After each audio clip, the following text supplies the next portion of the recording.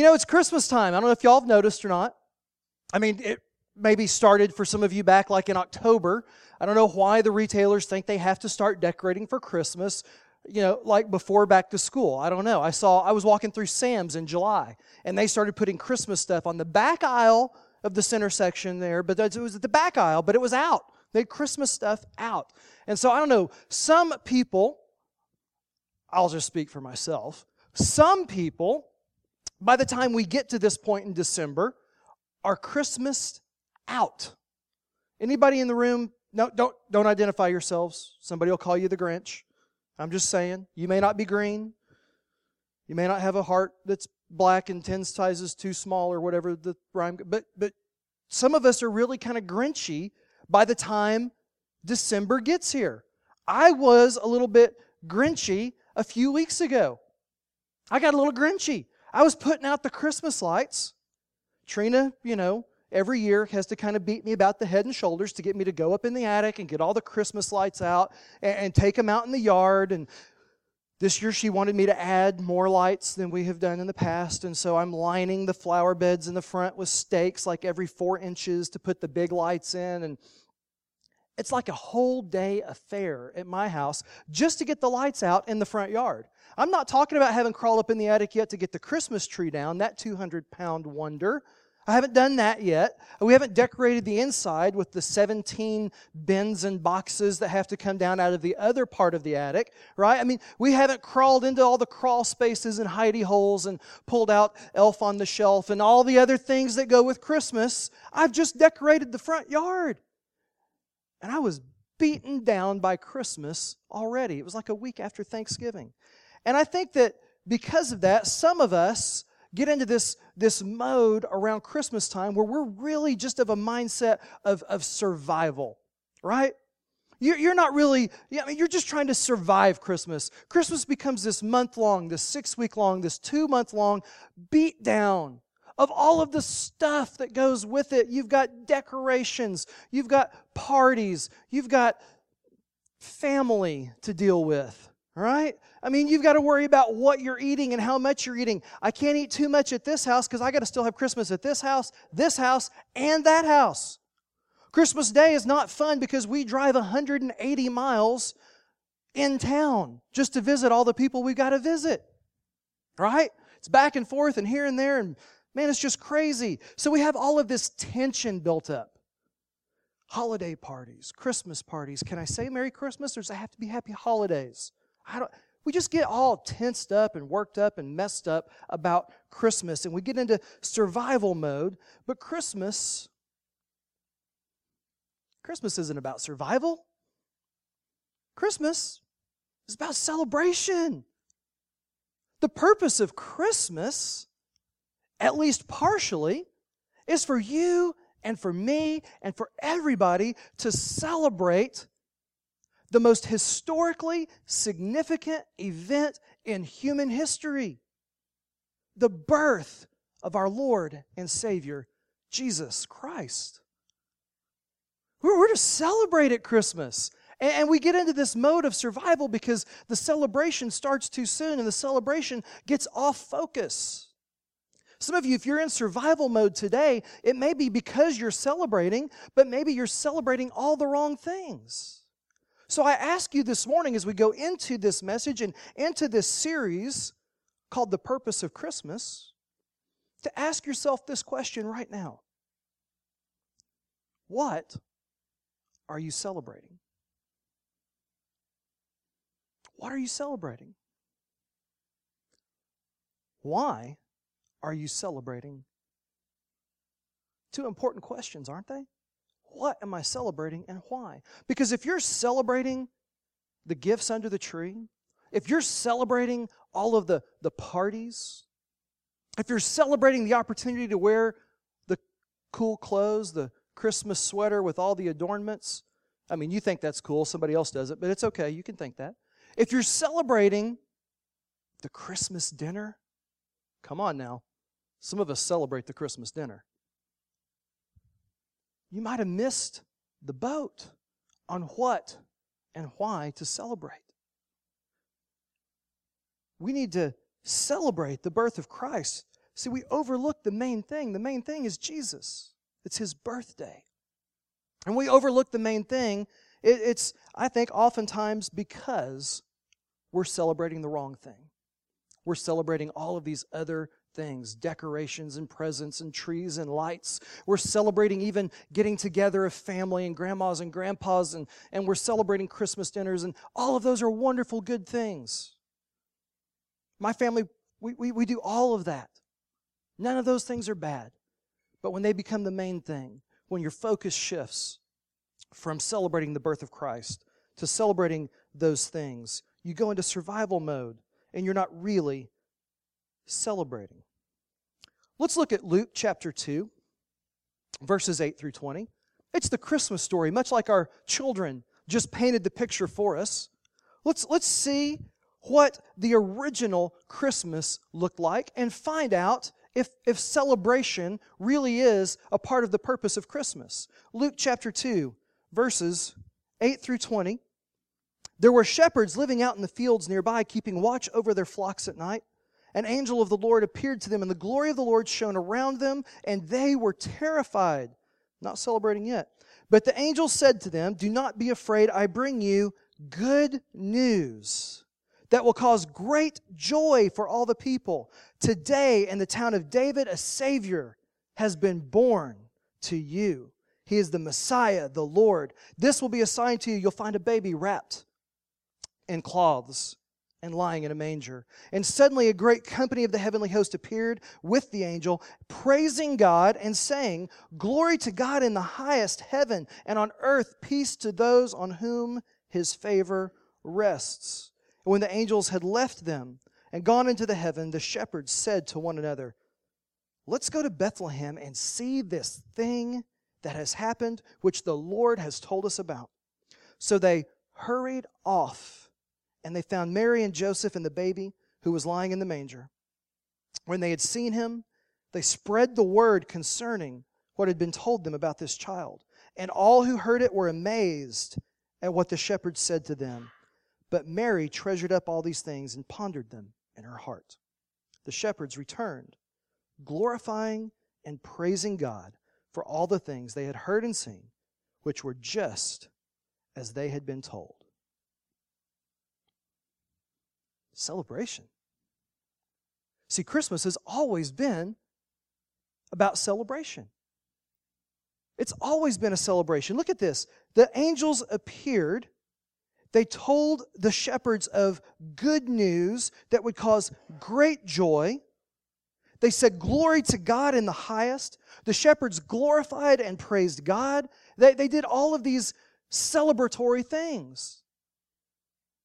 So they celebrated immediately the birth of Christ. I wondered when I first read this story, why did the angel proclaim the birth of Christ to lowly shepherds?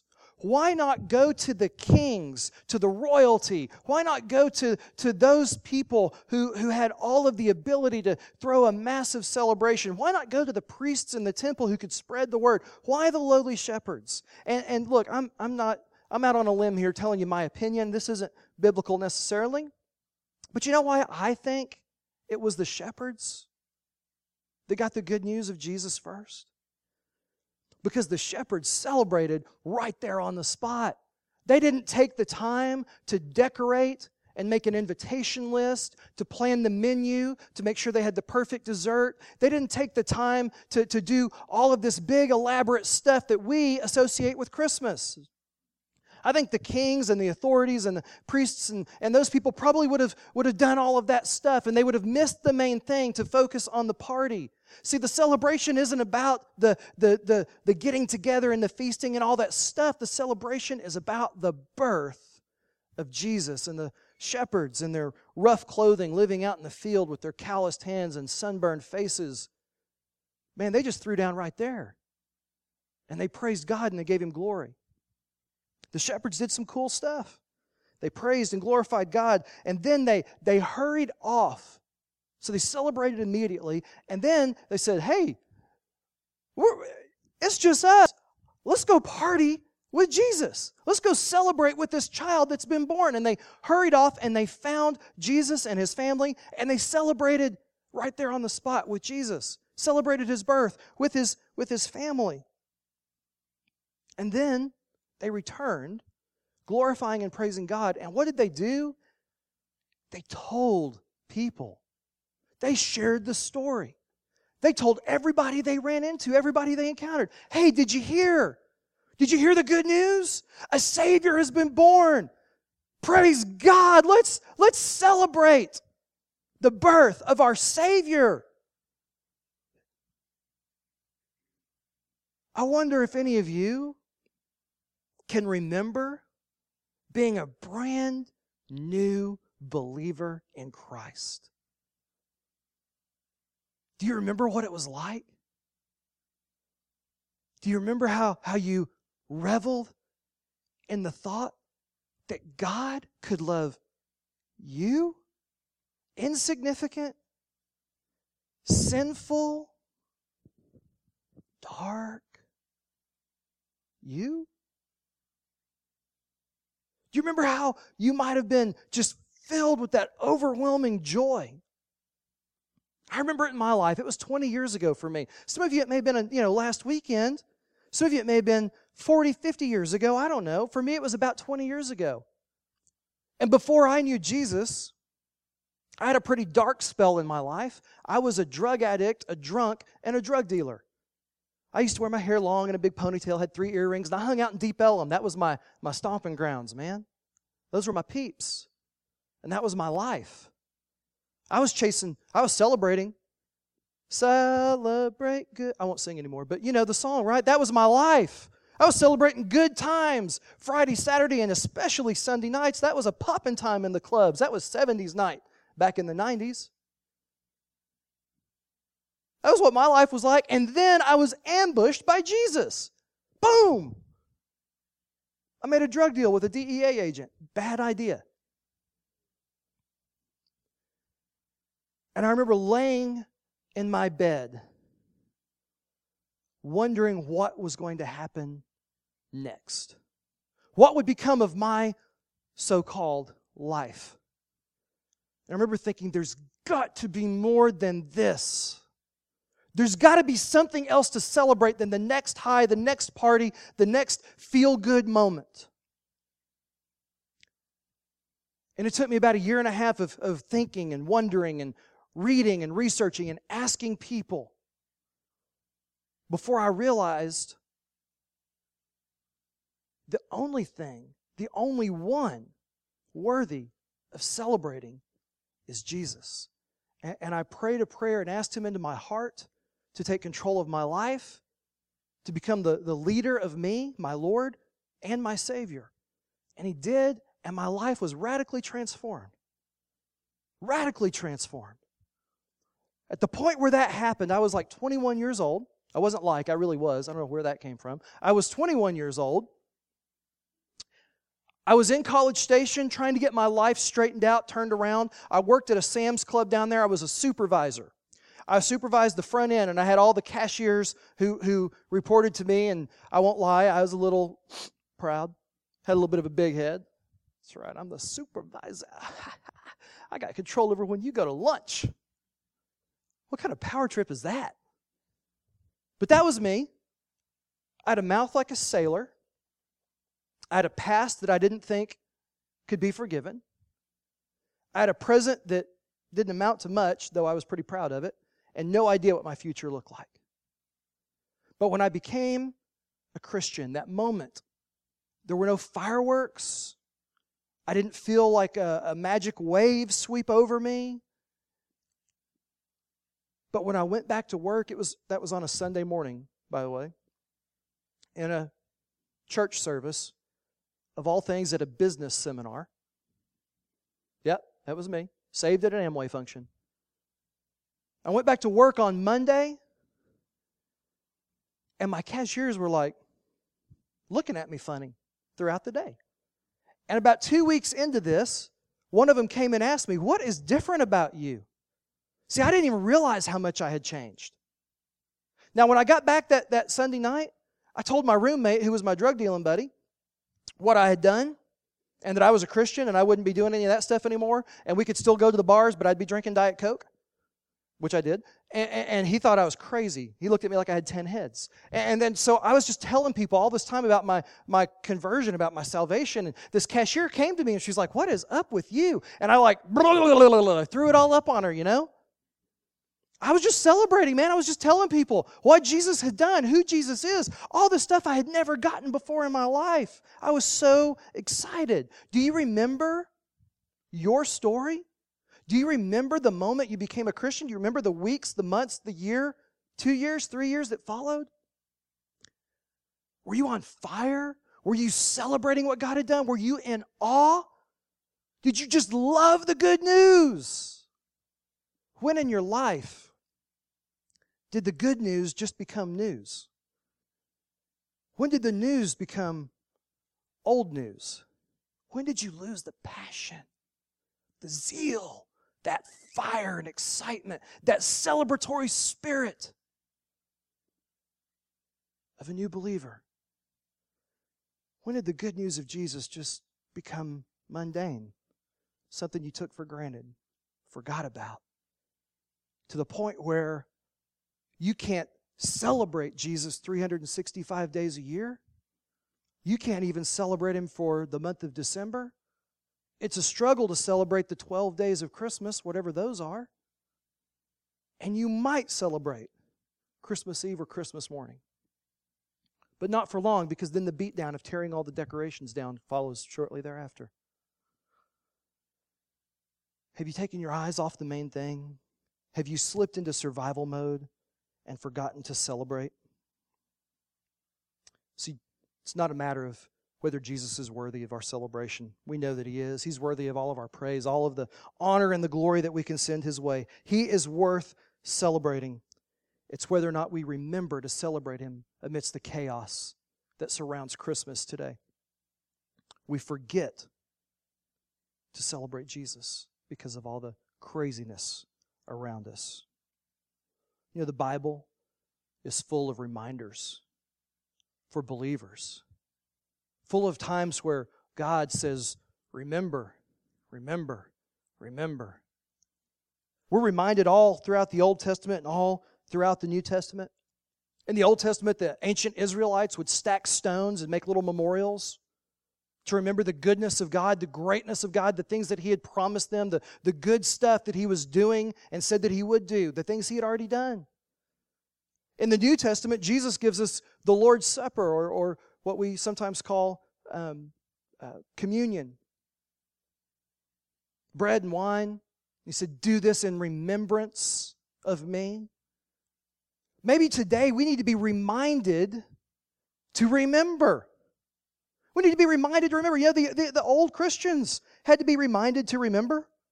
Old school Christians, the guys who walked with Jesus, His original disciples, had to be reminded about the greatness, about the goodness of God. I'm talking about the dudes that camped with Him for 3 years. They were with Him 24/7, 365 just about. If you check out Matthew, in chapter 14 of Matthew, Jesus pulls off just an amazing miracle. Does that even work? Amazing miracle. Are any miracles not amazing? I don't know. But He pulled off a miracle. Jesus fed 5,000 people with a couple of loaves of bread and 5 fish. I think it was actually 2 fish and 5 loaves, but who's doing the math? 5,000 people. And when they were done eating, His disciples gathered up baskets and baskets and baskets of leftovers, way more than what they had started with. And then one chapter later in Matthew 15, Jesus does an encore performance. He feeds 4,000 with a handful of bread and fish. And then in Matthew chapter 16, verses 9 and 10, Jesus, speaking to His disciples, says, "Do you still not understand? Don't you remember the 5 loaves for the 5,000 and how many basketfuls you gathered? Or the 7 loaves for the 4,000 and how many basketfuls you gathered?" See, in a short period of time there, the disciples had forgotten about the greatness of Jesus. They forgot about the good things, the miraculous things that Jesus does. See, Jesus is a miraculous provider. I think we need to be reminded of who we celebrate and why we celebrate, and who we celebrate is Jesus. And one of the reasons we celebrate is that He is a miraculous provider. He provides everything that you and I need. Every single thing, from the air that we breathe, the water we drink, the food we eat, the skills you have to do your job and earn the money that you earn. He provides your children. He provided your parents. Everything that you need. He is a miraculous provider. Don't forget. Remember. Matthew chapter 17, verses 14 through 18, Jesus heals a demon-possessed boy. When they came to the crowd, a man approached Jesus. He knelt before him. He said, "Lord, have mercy on my son. He has seizures and is suffering greatly. He often falls into the fire or into the water. And I brought him to your disciples, but man, they couldn't heal him." Jesus rebuked the demon in verse 18. He rebuked the demon, and it came out of the boy, and he was healed at that moment. Jesus is more than a miraculous provider. Jesus is the great physician. He is a healer. And He can heal anything that is wrong with you. He can heal things that others can't. He can do things that doctors haven't dreamed of. Sometimes He does things through those doctors and blows their own mind.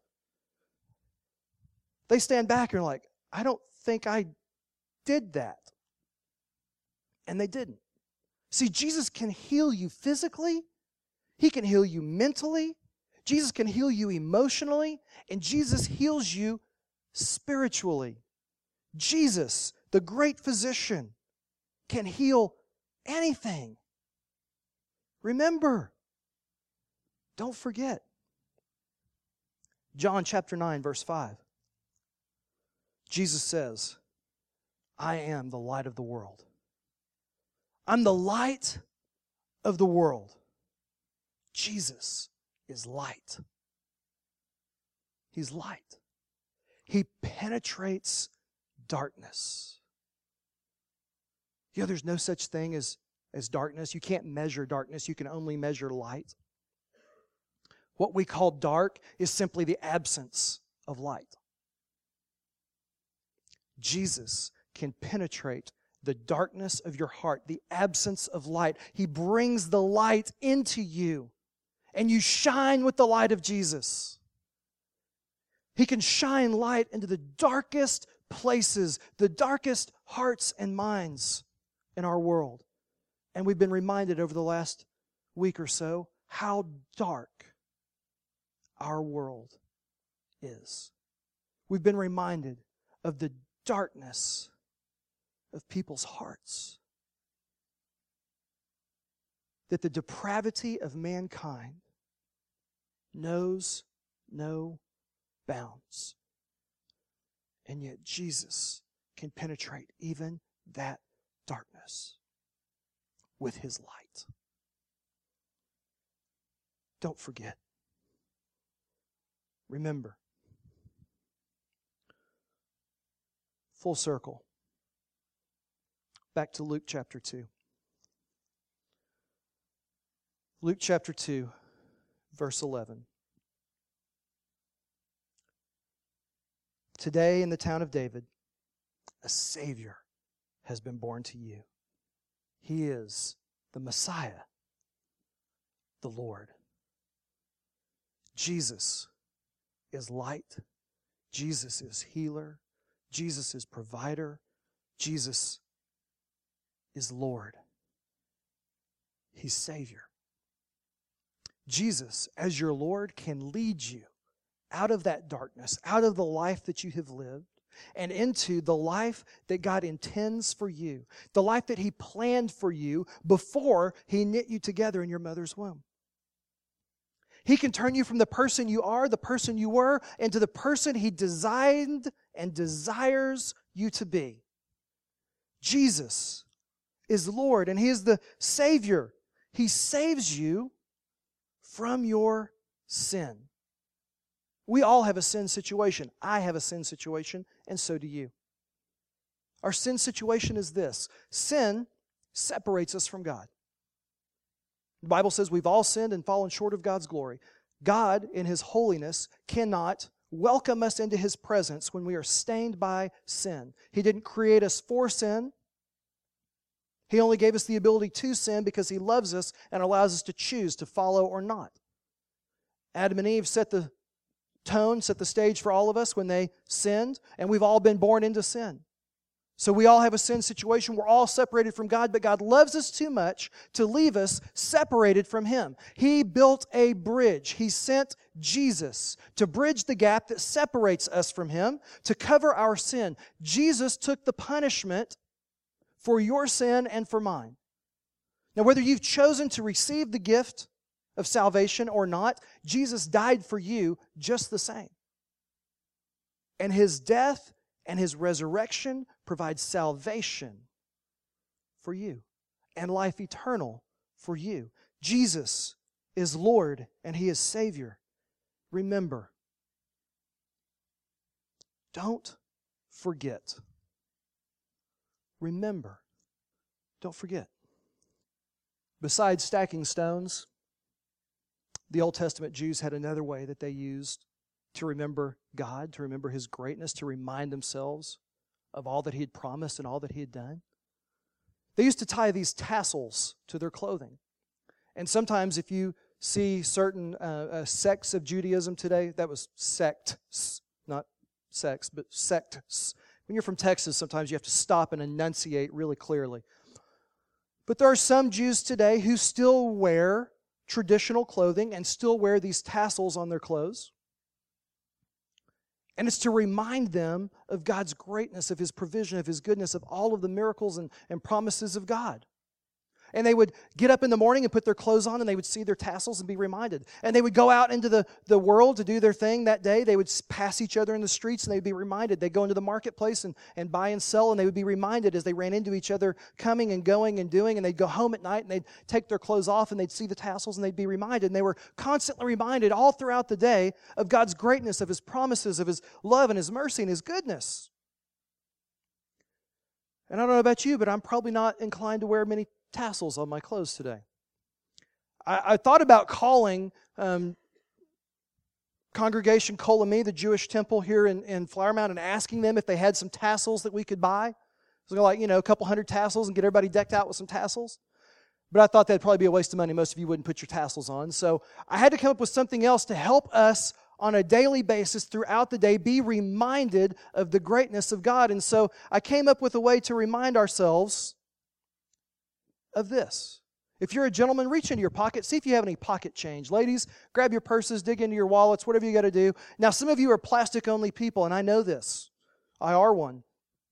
And so I have provided some change for you. Randy is going to start our offering baskets around. This is not a time for you to put into the offering basket, but actually time for you to take out. If you need a coin, take a coin. It's kind of like the convenience store thing, right? If you need some change, take some change. Just one coin is all you need. Doesn't matter what you get. I'm going to tell you guys right now, these coins came out of my coin jar that we keep in the pantry at our house, and anytime somebody comes home with change in their pocket, they throw it in the coin jar. So take a coin if you need a coin.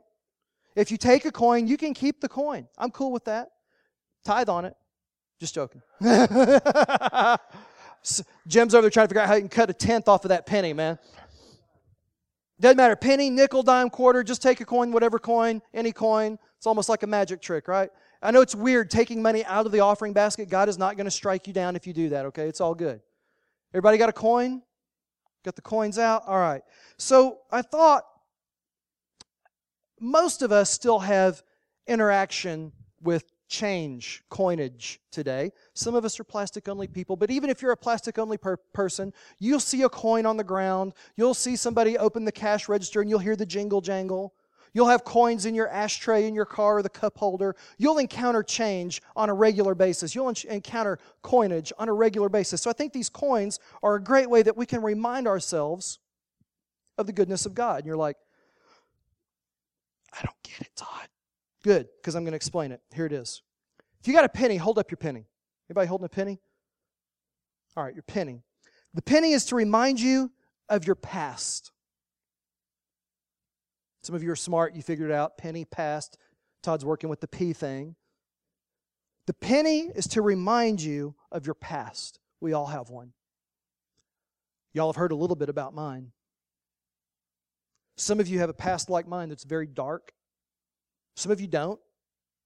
Some of you have a present like mine, maybe. I don't know. Dark like my past. I don't know. But you have a past. I have a past. We all have a past. It doesn't matter how dark your past is.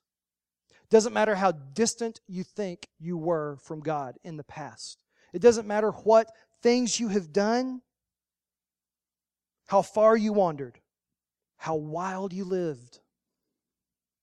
It just doesn't matter. God says He can make your past, your sins, as far as the east is from the west. In other words, infinitely separated. You're never too far from God. You're never too dark for God. You've never been too wild for God to forgive your past. Celebrate this Christmas because Jesus' birth is about forgiving your past. If you got a nickel, hold your nickel up. Got one nickel in the room, two nickels. Amen. Nickels, hands going up everywhere with nickels. Yes.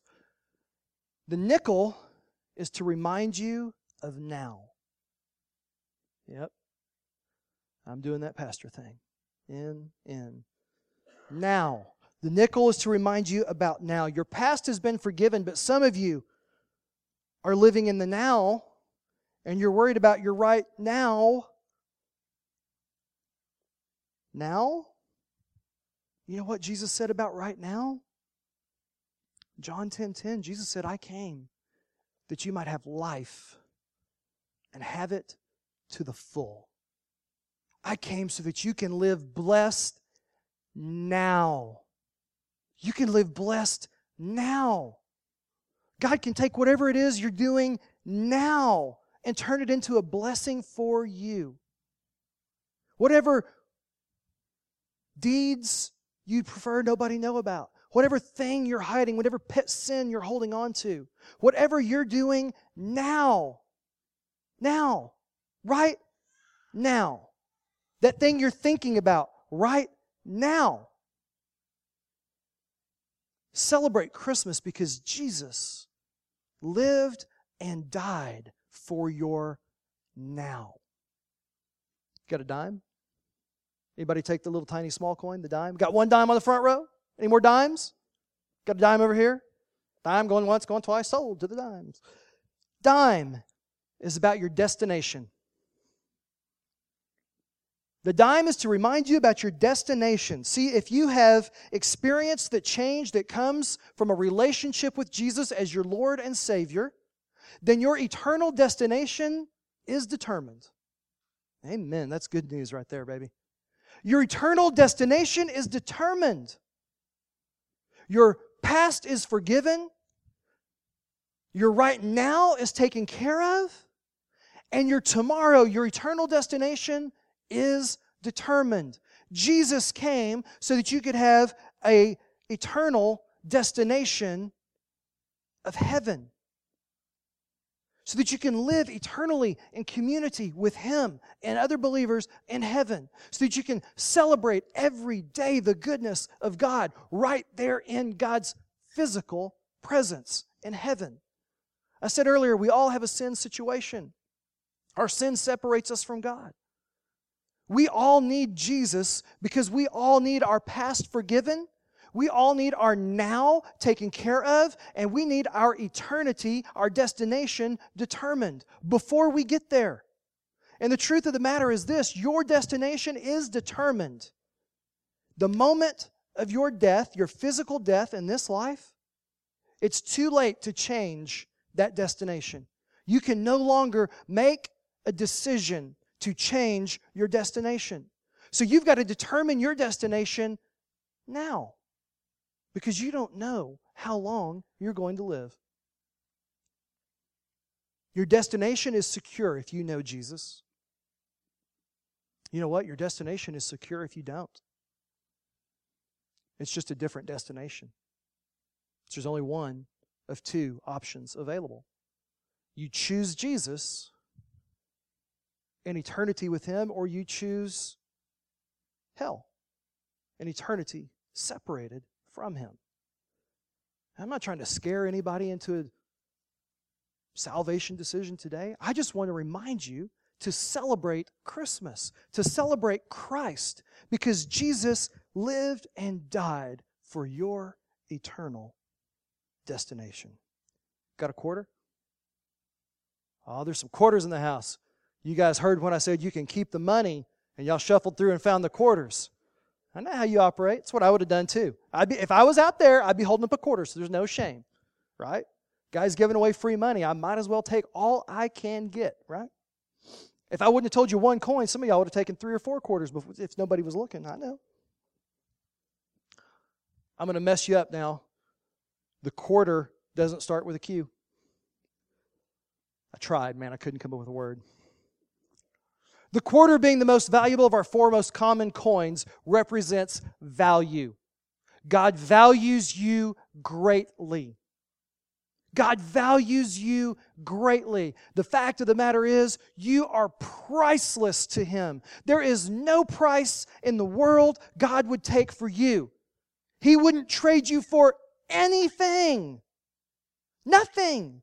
You are priceless, invaluable. He values you so greatly that God gave the greatest gift, the most valuable gift, a priceless gift to you and for you when He sent His Son Jesus out of the heavens, wrapped Him in skin, and made Him a human being, parked Him on earth, and He lived for 33 years a sinless life. And then He died a sacrificial death to pay the price for you.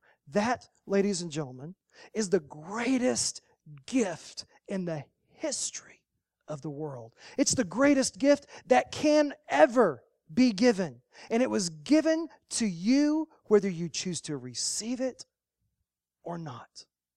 That's how much God loves you. That's how greatly He values you. He gave His Son. And I ask you today and this Christmas to remember who you celebrate and to remember why you celebrate, so that you will celebrate Jesus and not any of those other things. And that you will remember Christmas. The purpose of Christmas is celebration, not survival. Celebrate this Christmas and every day Jesus.